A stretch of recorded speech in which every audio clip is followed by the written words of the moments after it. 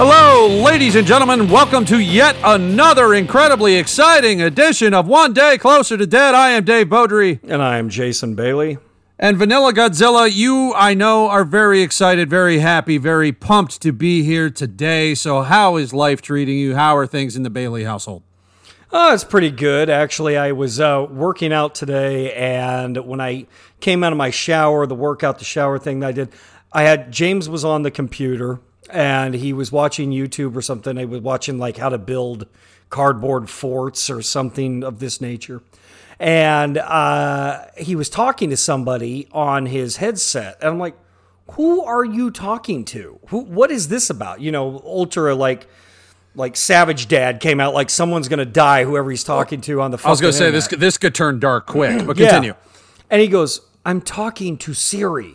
And I was like, you're talking to Siri?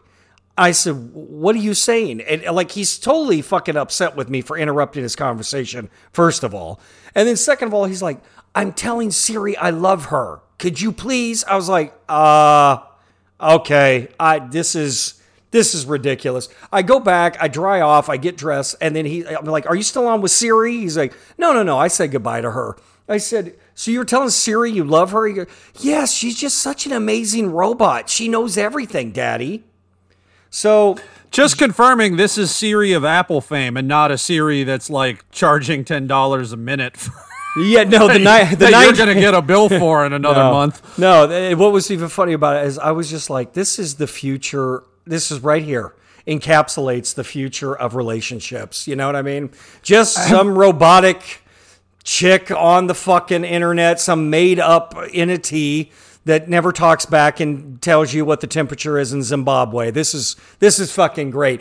But he was like, he knows it's not a real person. He's like, I just think she's wonderful. Great, James. So James's, first love and first crush is Siri. So there you go. I just thought I'd share that and see if any other parents out there have had this issue at all. Wonderful. Have you ever seen the movie Her? No, I haven't. I know I've seen like little trailers and commercials, but I've not seen it. Yeah, it's with Scarlett Johansson and Joaquin Phoenix, and it takes place in the not so distant future where a dude falls in love with his operating system and it's like an AI and all the relationship complications that occur thereof. So this could be the modern version of that, Jason. It probably is. Relationships. And much like traditional relationships, he will need to be sure that Siri doesn't get a virus. Who cares? Relationships suck anyway. You might as well just have one that can play you queen on demand. It doesn't really matter. So, but anyway, I just thought I'd share that with you. That's what's going on over here in the Bailey household. And then everything else is happy. You haven't wanted to kill anybody lately. Everything's all... No, I've really wanted to kill some motherfuckers, but I'm all civilized and shit. Yes, you know that, Dave. You set me up. The thing is, we were getting ready to record this motherfucker, and I had just got off the phone with Joe Baca, and I was getting shit together, and I was getting ready to do the recording, and you may even hear it on the recording. There was this fucking whizzing goddamn engine sound that just kept going up and down the fucking street. We've had this motherfucker happen before. Dave's had to edit it out or cut it out or whatever the fuck he does. And it was a guy using like the road outside of where I live as his personal fucking motorcycle racetrack. Okay. It was going on for like 20 fucking minutes. Not only was it loud and obnoxious, but there are people like walking their dogs. There was a person with a stroller out there. There's like a bus station stop out there. He's like, this motherfucker is going to lose control and kill everyone with this goddamn motorcycle. So I just called the cops and said, listen, man, get this motherfucker under control, please. I can't believe that he's able to do this. I live in a pretty good, the best part of town, who's counting, and this needs to stop right away. So grumpy old man Bailey wants this motorcyclist to fucking shut the fuck up and die. Oh, if this continues, then it could be the Dark Bailey returns. Totally. And what's funny about this is it actually sort of leads into what we're going to talk about. Really? And how might that be, Jason? Because the world is a dumpster fire. I don't know if you knew that. I did. Really? Did you know why? It truly is. And motorcycle drivers can sometimes be assholes. But anyway, Jason, why don't you lead us into what you would like to discuss so we can start our fine show for the dozens this week. Okay. Well, we didn't really know where we were going to go with this show, honestly, because, there's so many different things we could discuss. And a lot of the dozens have been, they were chirping in for things that we talked about on the What the Fuck Texas episode. Great episode, by the way.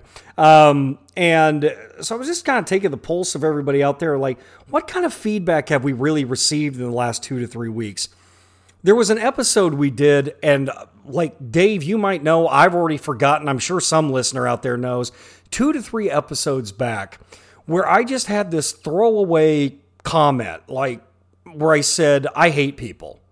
And, Jason? No, you must be misremembering. No, I mean, it was like I was doing it in like how I do, where I'm amped up to 10 or 11, like, full on Jason here. But it was in the vein of entertainment, but also honesty, which is what we do here. And it was a shoot, brother. It was a shoot, brother. But the thing is that this throwaway comment got a lot of feedback over the last 2 or 3 weeks. And at first I didn't really recognize it. I was like, well, okay, they kind of got a kick out of it that I said that. But the comments were, I fucking hate people too. I can't stand people. And I was like, oh, that's funny. And I just scrolled through other shit, And finally today, we were trying to think about, well, what are we going to talk about? And then as I was going back through the paces, I realized, well, this got a lot of attention. This thing where I said, I hate people. I don't like people. And it's true for the most part. It really Present is. company accepted, dozens. You're cool. In small doses. But the thing is that so many of you guys commented on, I don't like people too, that I thought that's an interesting fucking subject, because we are, everyone out there is so good at, I think, masking this at their, particularly at their fucking workplace. I think that's where you kind of keep it under lock and key the most, because you have to make a fucking paycheck, to make some bank. And the deal is that when you're with your family or you're with your friends, you do not mind looking at them and bitching about your day or bitching about society and going, I fucking hate people. Like, it's one of the things that I've heard constantly for the last, forever in my entire life, is how much people can't stand other fucking people. Well, that was partially, sorry, Jason, that was partially the worst part of the pandemic was not being able to see people. But on the flip side, the best part of the pandemic, not being able to see people.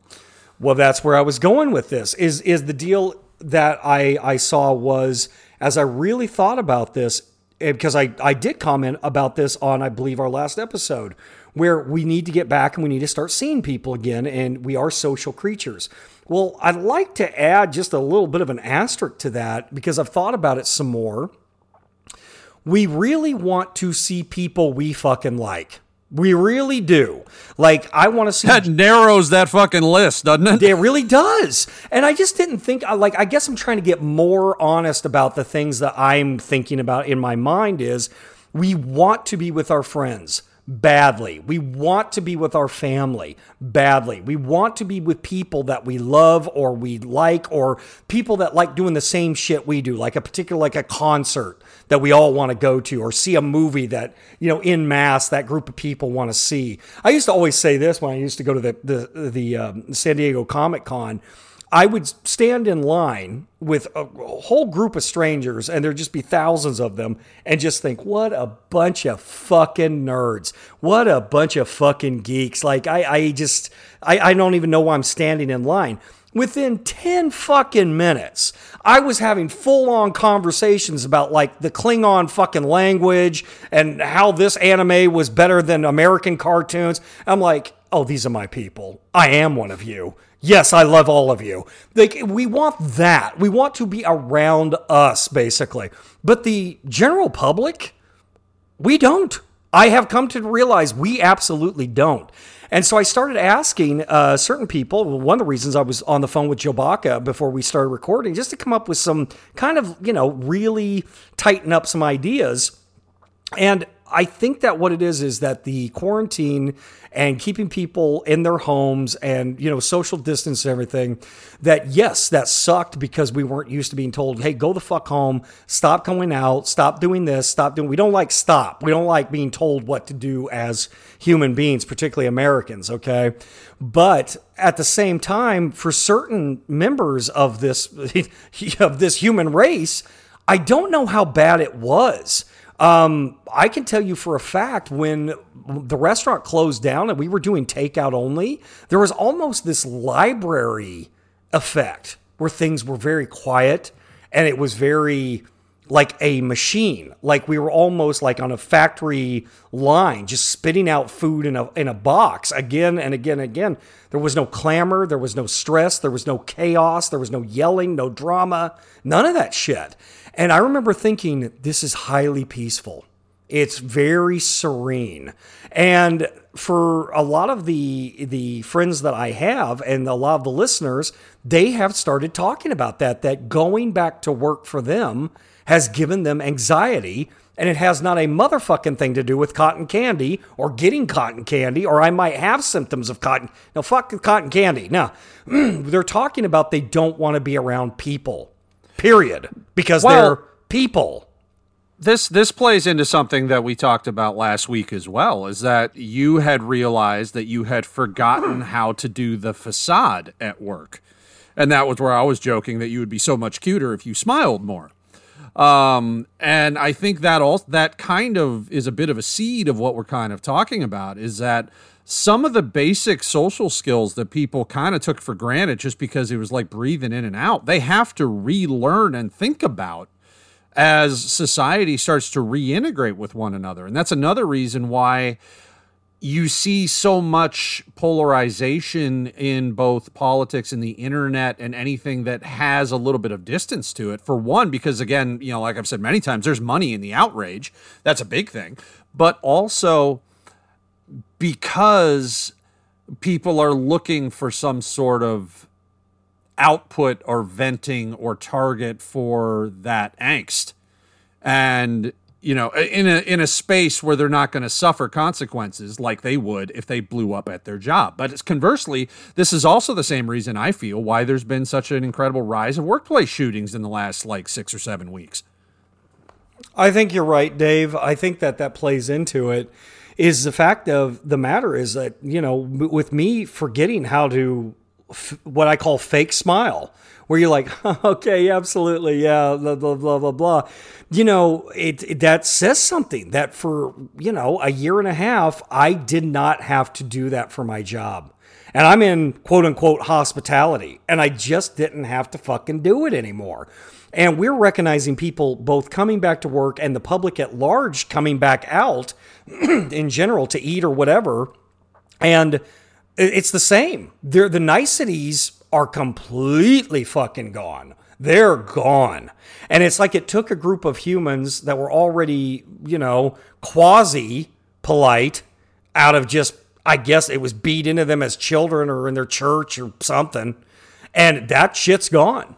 And now you have a lot of people with resting bitch face who there are no please, thank yous, or your welcomes. And it's very, very obvious that year and a half degraded social skills that were barely functioning anyway. I've noticed it in myself and others. And these people that are saying, I don't like work because I can't stand my coworkers. I don't want to work with people I can't get away from. There's something going on with that, dude. There really is. And what's even more interesting is, they had the recent article. I mean, obviously, I think we all know that it's getting very difficult to run businesses anywhere because they can't get enough workers. No one is coming back to work for various reasons, whether it's childcare or a financial situation or what have you. But a lot of it is just what I've been thinking for a long, long time now, is that, the foot has been off the gas and it's hard to get the machine rolling again. In Silicon Valley, they've actually, places like Google and Apple have said, at this date, in I believe July, it's all hands on deck. Everyone's coming back to work. And they're already getting a pushback like, no, we don't want to. We can do everything that you want us to do without coming to that building. And this has been reported now by these companies. Okay. Oh yeah, we even talked about it either last week or the week before in regards to that contributing to the difficulty in hiring. Is that a lot of people? It's not just a matter of unemployment or whatever. A lot of it has to do with also the fact that people, for whatever reason, are specifically looking for a situation where they can work at least part-time at their house, as opposed to having to go to a workplace every day. Yeah, well, this is exactly what's happening, because you got people that are making really decent money, and they're just saying, I think that it got to a point where they could wake up at a certain time, they could have their cocktail at a certain time, they didn't have to put their, they could stay in their pajamas all day if they wanted. I mean, it was a lot of personal freedom. So the fact that everyone was socially distanced and quarantined and told to stay at home for the most part, and work became something you did at home because you were quote unquote essential, you needed to do this fucking work maybe, or maybe you didn't qualify for whatever it was, you had to work from home, okay, to keep things going, sometimes partially, sometimes fully, what have you, okay? And a lot of people, they liked it. I know we talked about so much of it last week and in the news about how this has been a real hardship, but it's only been till recently that people have come out and said, I fucking love working from home. I was watching one of the news. I'm a news junkie, unfortunately. And Al Roker was one of the first people that said, I had my whole weather newscasting thing set up in my garage. I got to be with my kids all day long. I love working from home. It was much better than having to come to, the Rockefeller Center. And yet the flip is what we also talked about in the past, is that there also was an increase in domestic violence cases and all kinds of strife in the house too, because people couldn't get the fuck away from each other. So it's, either extreme I think is problematic, but I think what people are looking for as a general rule is more freedom to make the decision themselves on how they're most productive and how they can live their lives, as opposed to being dictated to by a corporation, an employer, spouse, whatever it is. Absolutely. But the thing is, I guess the question that I have, or kind of like the analyzing of this issue, is how do you kind of get through life when you have a job where most people, I would say most people, I'm just going to go on a limb and say that if you have to go somewhere most of the week, you have resentment towards having to fucking go there. And honestly, a lot of resentment with the people that you share that space with in a productive financial way. And because it's just, like, I know it would be nice if we all went, I love my job, it's the greatest, but we don't. I mean, we don't. As a society, we do not like our jobs. And a lot of it is we do it because of the fucking money, which is exactly why you should do a job, okay? My job that I do is 100%, 100% for the more money than I've ever made in my life before. That's the only reason I go there, period. And I don't even, there's no other reason. I don't go there because it makes me happy. I don't even go there because it's something that I wanted to do my whole life. It's the fucking money, okay? I'm like Brock Lesnar going to WWE. This is what I can do. I do it really well. Fucking pay me. I'm going home. You put more hours in than Brock does, though. That's true. That. This podcast is me. Like, this podcast is the real Jason. Absolutely. I crank it up for entertainment value. There's no doubt about it, okay? But this is the real me. This is Jason Bailey. And the thing is, I can vouch for that, by the way. That's true. But give me 1 second, Dave. The thing is that Marlon Brando once said this with the Larry King interview. Larry King kept talking about acting and acting and acting, which is what, of course, Marlon's known for. And Marlon was just shaking his head because he wanted to talk about so much other shit, like about life and Native Americans and whatnot, or Pluto, or whatever the fuck was on his mind that time, lasagna, that he literally said, acting is the oldest profession in the world. It's not prostitution. He goes, because every single person that goes into work every single day is acting. They're acting. When their boss tells them something, they're like, oh, that sounds great. It's a good idea. Or you're dealing with the public. You're acting. Everyone is fucking acting a certain way to get through their goddamn professional life. In a way, they are, okay? It's the person that's doing their hobby, or the person at home, or the person that you're in a relationship with all by yourselves that you go, that's the real motherfucker. That's the real person. And there's something going on where the adulting, I'm pulling from the millennial vocabulary here. Adulting, I honestly think, comes down to one thing. And it's the ability to deal with stress, pressure, and anxiety. The ability to deal with stress, pressure, and anxiety, okay? And a lot of stress, pressure, and anxiety, in my opinion, is putting on a fucking front all the goddamn time for all of us, where we have to go, I really have to pretend I give a fuck about what I'm being told. Not just in your job, sometimes with people you care about. But the thing is, having to take all these people who for a year and a half have not had to put up with this fake bullshit, and then basically saying, hey, you don't have to be in fake prison for a year and a half. And then going, call them up, everyone needs to go back to fake prison.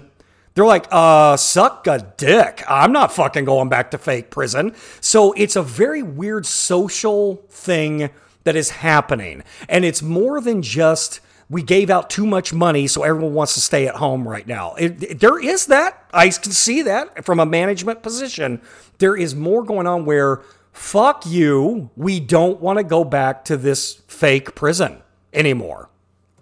Well, I'll tell you what the great irony is something you said a moment ago, where, you know, that this podcast is the real Jason Bailey, whereas I only do this podcast for the money. You know, with your other enterprises, you may just be right.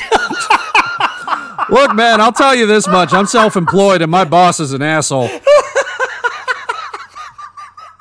Oh, well. The thing is that, honestly, I think that you get two choices in fucking life sometimes, okay? I think that you can either make money, or you can choose what you want to do with your day. It's very, very difficult to get both in this lifetime. It really is. And hey, spoiler alert, there is no other lifetime. So it's a very bizarre dichotomy we're in. And I can tell you this absolutely. For a while, I was calling this lazy getting. Like, people just got straight up fucking lazy. But you know, I think it was ignorant of me. I think it was extremely ignorant, because the more that I thought about it, I'm going, this is not just millennials going, I don't like to work. That's not it, okay? I have my own issues with fucking millennials, but that's really not it. I think, yeah. And by the way, a lot of the listeners do too. There is definitely a generational gap in the way we view work. Or not even work like I'm talking about employment, just putting the effort into something, okay? Having gumption or character or whatever the fuck you want to call it. But at any rate, there is something going on here where people are like, I can't stand going to a fucking place the majority of my life and pretending to be somebody I am not. And it's just too much. It's too much, and it's gone on too long. And it'll be interesting to see where this all shakes out. And I'm just as a member of the fucking universe contemplating itself, I myself, with the very few years I have left here, I'm going to enjoy seeing where this all goes, because I think that COVID has reset our way of thinking about a lot of shit. And it's almost like, well, if we could do this shit at home during this moment, what's to stop us from continuing this? I've started to see the other side where it's like, why go back at all? I can do what you're having me fucking do. Why go back? And a lot of it, when I started asking, was personal freedom of your day. That's one. But number two, I can't tell you how many people said they have anxiety going to their jobs and dealing with the other fucking people. It's the other fucking people they have to deal with day in and day out. There's a very famous quote that says, people don't quit jobs, they quit management. They quit the fucking people that are in charge of them more than anything else, okay? And it is one of those things where you can love a company, but look at the people who tell you what to fucking do, when you can take a break, when you can sit down, where you're going to go, and when you show up. And you're like, fuck you. Fuck you. All of a sudden you turn into Steve Austin versus Vince McMahon. And it's very easy to understand that, you let Steve Austin go away on four-wheelers and still paid him to do it. Now you're telling him to come back to the fucking ring. He's like, no, I don't want to do it. And it seems like there's tons and tons of us out there thinking this now. And it's a new way of thinking what's going on. My question to you, Dave, is we're in a different situation. I used to be in your situation, where you're lining up gigs and you're trying to find some means to get to your next month and stuff like this, because that's the actor's lifestyle. You're a hustler every single day. But, do you suffer an anxiety with other people when you're shoved and told you have to go to some place? And how do you deal with it? How do we all deal with this? I know how I deal with it, but how do you deal with it? Or have you experienced it before? Maybe insecurity or whatever? Well, I mean, due to childhood experiences that we've talked about, both on and off air in the past, there was, especially when I was younger, a considerable amount of social anxiety. I didn't like being in crowds. I didn't like being around people, period, let alone, groups of people I didn't know, which is also why theater was a safe space, because when it's an audience, there's distance there, and, no one's going to, in an ideal world, no one's going to jump up on the stage after you, So yes, I am certainly familiar with that. And then, yes, I've been in, work situations, both in security and in other things, where there were really severe issues with coworkers that, I will say at one point, like my assistant, I guess, or whatever, tried to physically threaten me when he got caught doing something he really shouldn't have been doing. And then management was refusing to have my back on it. So I just stopped showing up for a couple of days. And I remember I told the head guy there, I was like, if you don't believe what I'm about to tell you, talk to so-and-so, talk to so-and-so, talk to so-and-so, and talk to so-and-so, and ask them if I am exaggerating in any way, shape, or form. I am telling you right now, if that motherfucker ever makes any threat in my direction again, you will get a phone call at 2 o'clock in the morning to come pick him up with a fucking mop, because I will put him through the goddamn dispatch window. Yeah, that dude wasn't there for much longer. Yeah. I wish I could use the same words. Jason, yes, I can relate. That's great. The thing is with me and dealing with the public as long as I have, is for a long time, I thought it almost helped me. I really did. I thought being in what way? I thought without being forced to, because while I was quote unquote acting, which is just fucking, scrounging for bit parts that I didn't want anyway. I got, just like a lot of servers, I got into, or a lot of servers, I became a lot of actors, I became a server. And the thing is that when I became a server, it freed up my time so that I could go on auditions or get shit done or what have you. And I thought, this is good. This is good, because left to my own devices, I wouldn't talk to people at all. I know, I would just kind of hide away and, hang out with Cody, hang out with Dave, have a girl on the side, just be this fucking, almost like how that bodybuilder's lifestyle, where they've got this select circle of people that help them with bodybuilding, but they're such loners. They're in the gym all day. That's how I would have been. Absolutely. There's a lot of industries that are actually kind of like that. Like having been involved in Hollywood, you might relate to this as well. Is stunt teams a lot of times are very insular, partially because there needs to be a significant amount of trust there with each other's personal safety if they're doing fight scenes or doing jumps or whatever.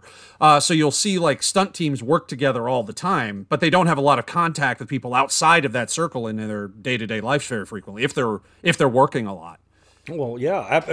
The thing is, when I went to tables and I talked to them, I was working Cheesecake in Pasadena, and I would, work 8-hour shift, and it was unbelievable. Every day we were so fucking packed, and there were so many people. You dealt with the public all day long, and yeah, the public drove you fucking nuts. But at the same time, I remember thinking, this is good, because I'm forced to deal with the public. I'm forced to fucking keep going and be part of society, because without this, I probably would just go, Ted Kaczynski on people and fucking leave society altogether and be like Obi-Wan in a fucking hut. And it did help me in reading people and dealing with people and how to honestly manipulate people into ordering what I wanted them to order and getting a bigger tip. I used to always say that serving was personality prostitution. Like, I am singing for my supper every fucking night, and I'm going to figure out what it is that you're looking for. Are you looking for efficiency? Are you looking for character? What are you looking for? Am I your son in this? Am I your future boyfriend? What projection do you want from your server today? And the real high-end servers that made tons of fucking money, That's what they understood, is how well, especially in a tip-based industry too. Yeah. Yeah, and I became, very fucking good at it. And the deal was I went into management just because after a while it was much better money from what I was making and I was doing okay. But, management there was like, you're already pretty much in charge of the shift in many aspects. You're the lead server, all this stuff. Why don't you just think about management? And I was like, well, I never did think about management, but leadership came fairly easy. So that's how I did that transition. But at the same time, I did realize that was a good thing for me to keep going. But I had friends like, Charles Mintz and people who hated the public, couldn't fucking stand him. And he was a great server. I thought he was almost like he was a professional butler, like Alfred or C-3PO or something. Like he was so goddamn good that what he did. And by the way, serving is a fucking art form. There is a craft to it. And I think it's lost. I think a lot of people that you get today are just order takers. But some of the best people I ever met in my life, as far as a work ethic and being intelligent, were servers. And he told me that he prepped. He was older than me, probably about 6-7 years. And he told me that he used to prep by literally having an alter ego that he would start to slip into. And he's not an actor, but like Marlon said, we're all actors to a certain degree in our jobs. And he said that he almost invented this robotic, oddly enough, like a C-3PO personality that was a protocol droid type human. And and it worked. It fucking worked. And when I worked at Fleming's at a very nice steakhouse in Woodland Hills, my best servers, they couldn't stand the public. They couldn't fucking stand them. But they had a persona that they had perfected so fucking well that it worked to make them money to pay their mortgage. Not rent, mortgage on nice houses, okay? And I've always been fascinated by the preparation that a server goes through. I did it myself to become something that you don't have in you. You don't want to deal with the public. You don't have it in you. And I'm sure it's not just serving. I think it's in probably a lot of fucking industries out there where your prep has to be almost an out-of-body experience. Like I'm putting on a different persona. Even to myself, I'm going to method act this motherfucker today. And I think the method acting part for a lot of this new generation is just like, no, I gotta be me, and the authentic me is the motherfucker you're getting at work too. And I'm not willing to put on a different persona. And it's definitely with the younger generation. Absolutely it is. And for a long time I thought that was bad. Like this is fucking horrible. But now there's a part of me that's like, well, hold on. Maybe this is just the way this should have always been in the first place. As long as you're not rude or you're not, completely unprofessional. You have a little bit of unprofessionalism, but completely where, you get the job done and you treat people, right. But the whole bullshittery of it, maybe this needed to go away a long time ago. And I have no answers. I think that's what bothers me about this show, or this one in particular, is I'm sort of miffed sometimes when I don't have like, this is how it should be, God damn it. It's more just a conversational, something's in the air. It's like our first episode's called Something's in the Water, or Something's in the Water, something like that. And that's what I feel. I feel like there's something in the air that's changing. There's some electricity that it's not just politics, and it's not just, that we can't get along or we choose to watch a news channel that reflects what we want to hear. There's something else going on. And I think that, they say choose a job that you love and you never have to work a day in your fucking life. Well, that's a beautiful fucking statement. Fucking that's yay. Bullshit, though. Yeah, fucking yay to that statement. Pick something you love and you'll have to work harder than you've ever worked ever, but at least it'll feel like it's worth it, ideally. Right. And the thing is that even people like, I want a job that fulfills me. Well, great. You might just find a job that fulfills you for a couple years. But a job is just like a marriage. You're going to have some good years and you're going to have some fucking horrible fucking years. That's why when you take the marital vows, they're for ups, downs, death, the sick, poor health, richness, the whole fucking gambit, because People who know already know that you're entering into a contract where there's both good times and bad times that you need to stick through. Well, we're in a situation now where people are like, yeah, fuck that. Fuck that. All that noise. Fuck that. What do you need me to do? I can do it from home. Kiss my ass. And that's sort of where we're going. And it is, and honestly, for all the Republican assholes out there, forgive me, who think that the reason that no one's, crawling back, begging for their jobs back is because we gave out too much money or stimulus, I can tell you maybe in select areas that might be true. There might be some truth to it. But I can tell you, and I've been the one that's been beating this drum the hardest in the Jasonverse, there has been a fundamental change in the world, but definitely here in the United States of free enterprise. People don't want to go back to work. I mean, they don't want to go back to prison. And that's what's going on here.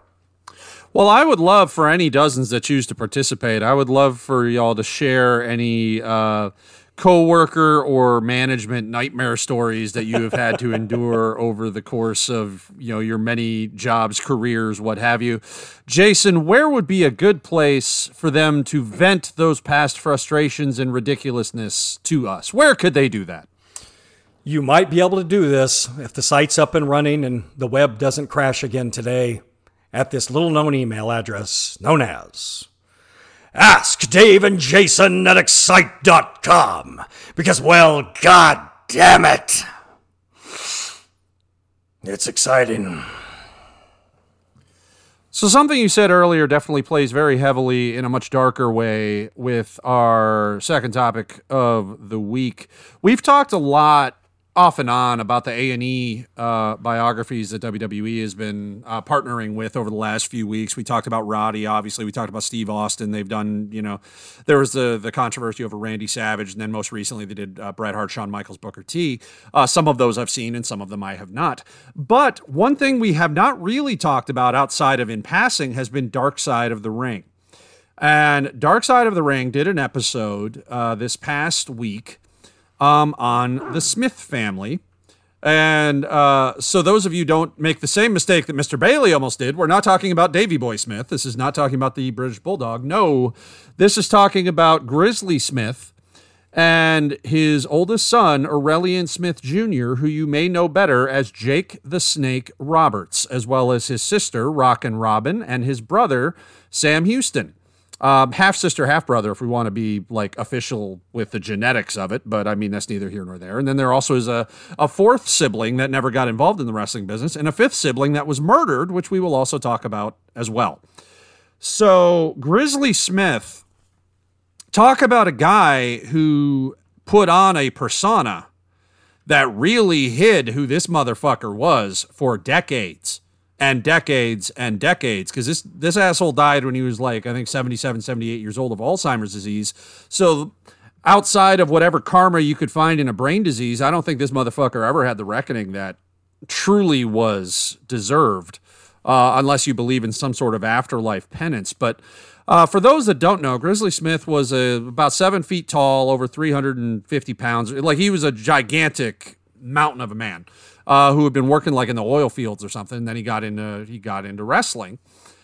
He also was a serial pedophile and used his celebrity as a public figure, especially in Mid-South and it was throughout the territory days. There were no national companies yet, to lure and groom and kind of harvest all of these young girls, including two of his own daughters.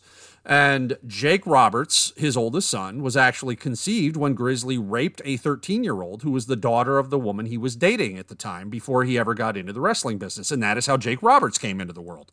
I knew that story from Beyond the Mat, the documentary from the late 90s. I was not aware if that story had been told by Jake previous to that documentary or not. It's sounding like not. It's sounding like a lot of people who are very well tuned into the industry first heard of this in regards to Grizzly Smith in that documentary in the late 90s.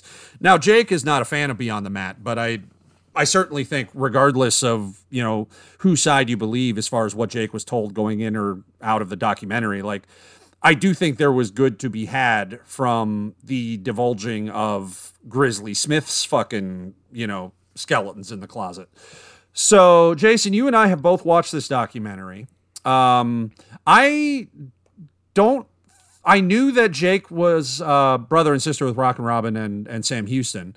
There were other things I did not know. I did not know Sam Houston had been married to Baby Doll, as an example. But what were your takeaways from this documentary? What did you think about it? For the dozens who haven't seen it or are not familiar with this horrific goddamn story that at least has a semblance of a happy ending with Jake and Robin and maybe to a lesser degree Sam and then their fourth brother, hopefully kind of moving past things and reaching good places in their individual lives. But how would you describe this if you were telling the dozens about it? Well, the Dark Side of the Ring episodes, they really do delve into the parts of the wrestling industry that are just sometimes, well, most of the time, hard to digest. They really are, in just a manner where you're like, oh my God, they're dealing with subject matter that's, death and drugs and fucking rape and just problems all around. Well, this one absolutely is as dark as it gets.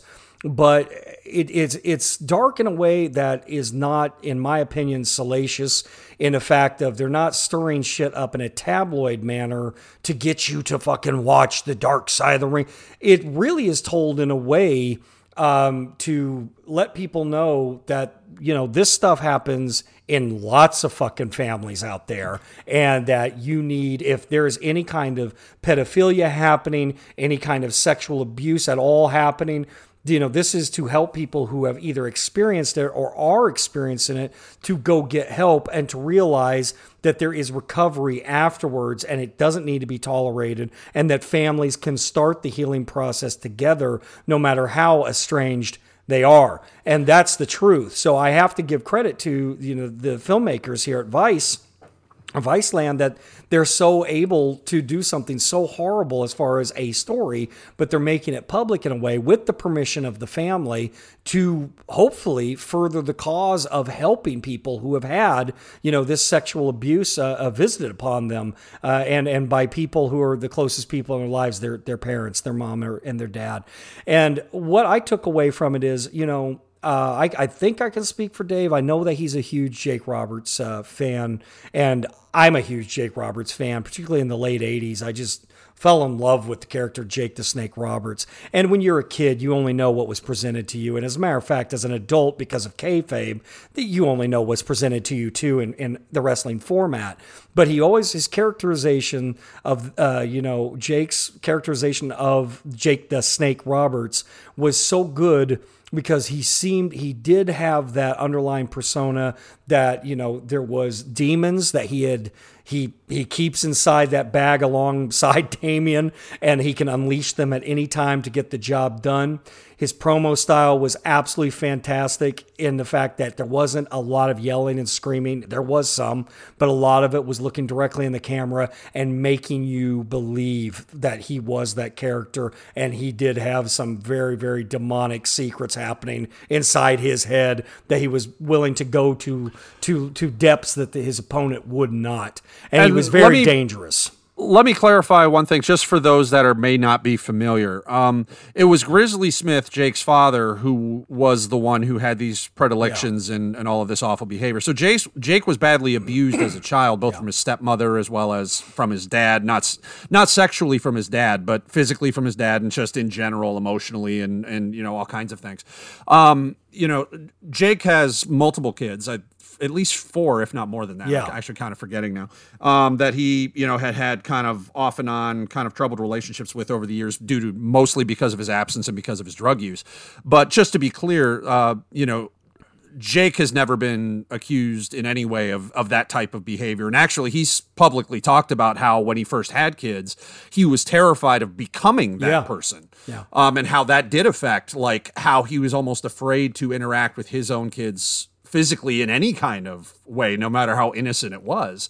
And I don't know if Rockin' Robin has children or not, but she, spoke to her own trauma from the hands of Grizzly as well, and how that, caused her to kind of go down a dark path with alcohol abuse for a long time.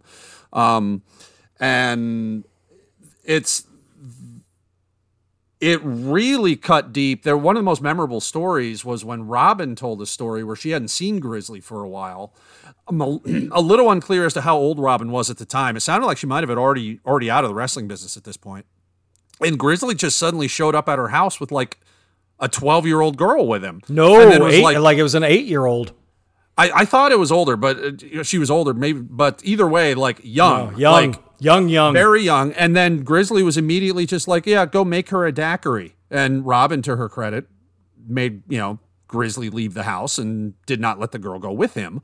But like just the casualness with which he thought he could just get away with that. Yeah. Because he had already taken his own daughter down that path before, and he figured, I guess, that she wouldn't stand up to him.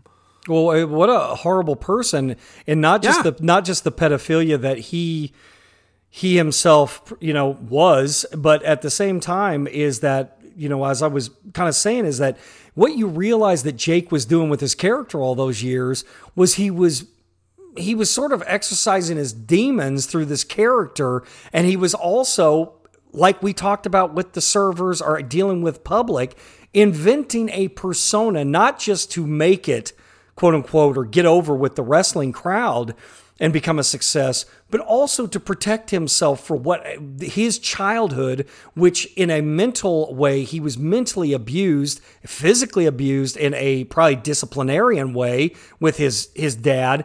And that mojo, that psychic mojo, if there's a parent that is abusing one of your siblings, is seeping into you. Believe me, I can guarantee this. I believe in this 100%. Okay. And the thing is that we saw this with Roddy too, actually. Yes, absolutely. And the thing is that Jake, a lot of the drinking and the drug use, and with his family members, that addictive, personality trait was also in there. Was yes, there's definitely a part of genetics that can be said. Well, genetically, we have this trait that will just go all the way if we start. But when you come from a childhood of that kind of severe pain and abuse, that mental abuse, and then obviously, physical abuse with the girls that was going on, and then with his the sexual abuse that he claims from, Grizzly Smith's wife at the time that he had, when he moved back with them. When you Rockin' Robin and Sam Houston's mother, to be specific. Yeah, when you go through that kind of trauma, it's in you. I truly believe that the characteristics that you have as an adult, whoever you are right now listening out there to our voice, wherever you are, I guarantee you, both good and bad, the traits that you carry with you were forged when you were a child. And a lot of the quote unquote good traits, or the favorable traits that you have, sometimes are fighting against the negative that was instilled in you as a child. You're like, I'm not going to do that. But everything that you are, and this is Jason just spewing here, and I believe what I'm saying. It's my opinion, but of course I'm right. The thing is that what you are, literally, as what goes through your mind, that fucking loop of your subconscious that turns into the consciousness, it was forged in your childhood. So when you see with someone like Jake and his siblings go through this abuse that they did and turn out to have the addictive personalities, or they turn out to have their abusive personalities that could come out in various forms. It doesn't have to be just pedophilia. It can be in many different forms of neglect even, okay? Sure. This is absolutely instilled in you as a fucking child. And the thing is that's what I took away is, thank God they told this story and thank God all of the siblings did it together. And it really gives me hope. I'm just like, man, I want there to be a sequel to this thing, hopefully in a year or two, where, the Smith family, you get to hear back from them, kind of like an update or something, on Unsolved Mysteries, where, hey, we solved this problem, or hey, this is what's going on now, where they that estrangement towards the later half of their life gets taken care of, because they are still brothers and sisters. There is still that love, both genetic and just love out of the experiences they had together.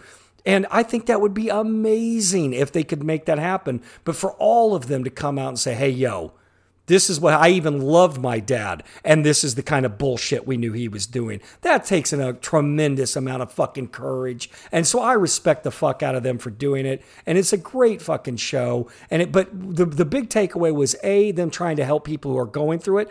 But B, Dave, honestly, a lot of it, I would look towards myself and go, that's why I'm the way I am. I can go back to my childhood and go, the reason I work out is because. The reason I learn to speak as well as I can is because.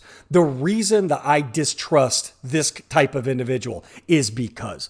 My relationship with this thing is because. And it all stems from childhood. When we have our segment about childhood is dead, usually the second segment of our program, always it's something that we are usually nostalgic about, that we wish was still there. And I can guarantee you that whatever we're talking about, somewhere in our lives, it affects us so much that we're either trying to recreate it or we don't want it to go away. And it's affecting daily events. Guarantee it. And that's not just Dave and I on the show. It's people who are listening to us right now. And there's something that needs to be said of you can't look back as you get older and place blame. Because if we did, every one of us could look back and go, I blame that person. I blame this person. I blame that person for the way I am. That's fine. And there's a place for that. You should have that, actually. But then the rebuilding must come. And the things that you turn yourself into, no matter what the trauma is in your childhood or what you love that's dead now, i.e. my grandfather, you must let it go, put it in place, and you've got to rebuild from that. And that's really what I took from that. And I was so passionate about it that when Dave said, hey, let's talk about this. And after I realized it wasn't about Davey Boy Smith and I watched it, I literally thought, man, this ties in with segment 2 because it's so much, about when I did. I started crying because I'm a bitch. I start crying about everything. When Jake started talking about, he put that boy, that he never was past like maybe 12 or 13, who he originally was, Aurelius Smith Jr., that he said that guy, he has not developed past 13. Jake the Snake stepped in at that point. And I can be Jake. I'm comfortable being Jake. There's been no development. And he starts tearing up. And I'm like, oh God. Because you could see this is exactly right. He's gone through his whole life and developed this badass, sleazy, snaky character who will do whatever it takes to get by. And it was, yes, for wrestling, but it was for him too. Yeah. And, hopefully, and I one thing I'm blanking on, maybe if you remember, Jason, the name of the brother who didn't get into the wrestling industry, who ended up, like, Grizzly actually adopted him out. And then later when Grizz had Alzheimer's, he ended up being Grizzly's only caretaker, which was a weird bit of irony. Yeah. I can't remember that gentleman's name, unfortunately. I want to think he's like John or something like that. I forget the actual name, but out of all of them, I'm embarrassed to say I don't remember his name.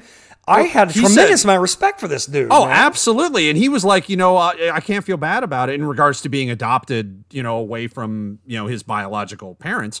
But he's like, honestly, like it really seems like I'm the lucky one out of the group of us. And that's absolutely correct.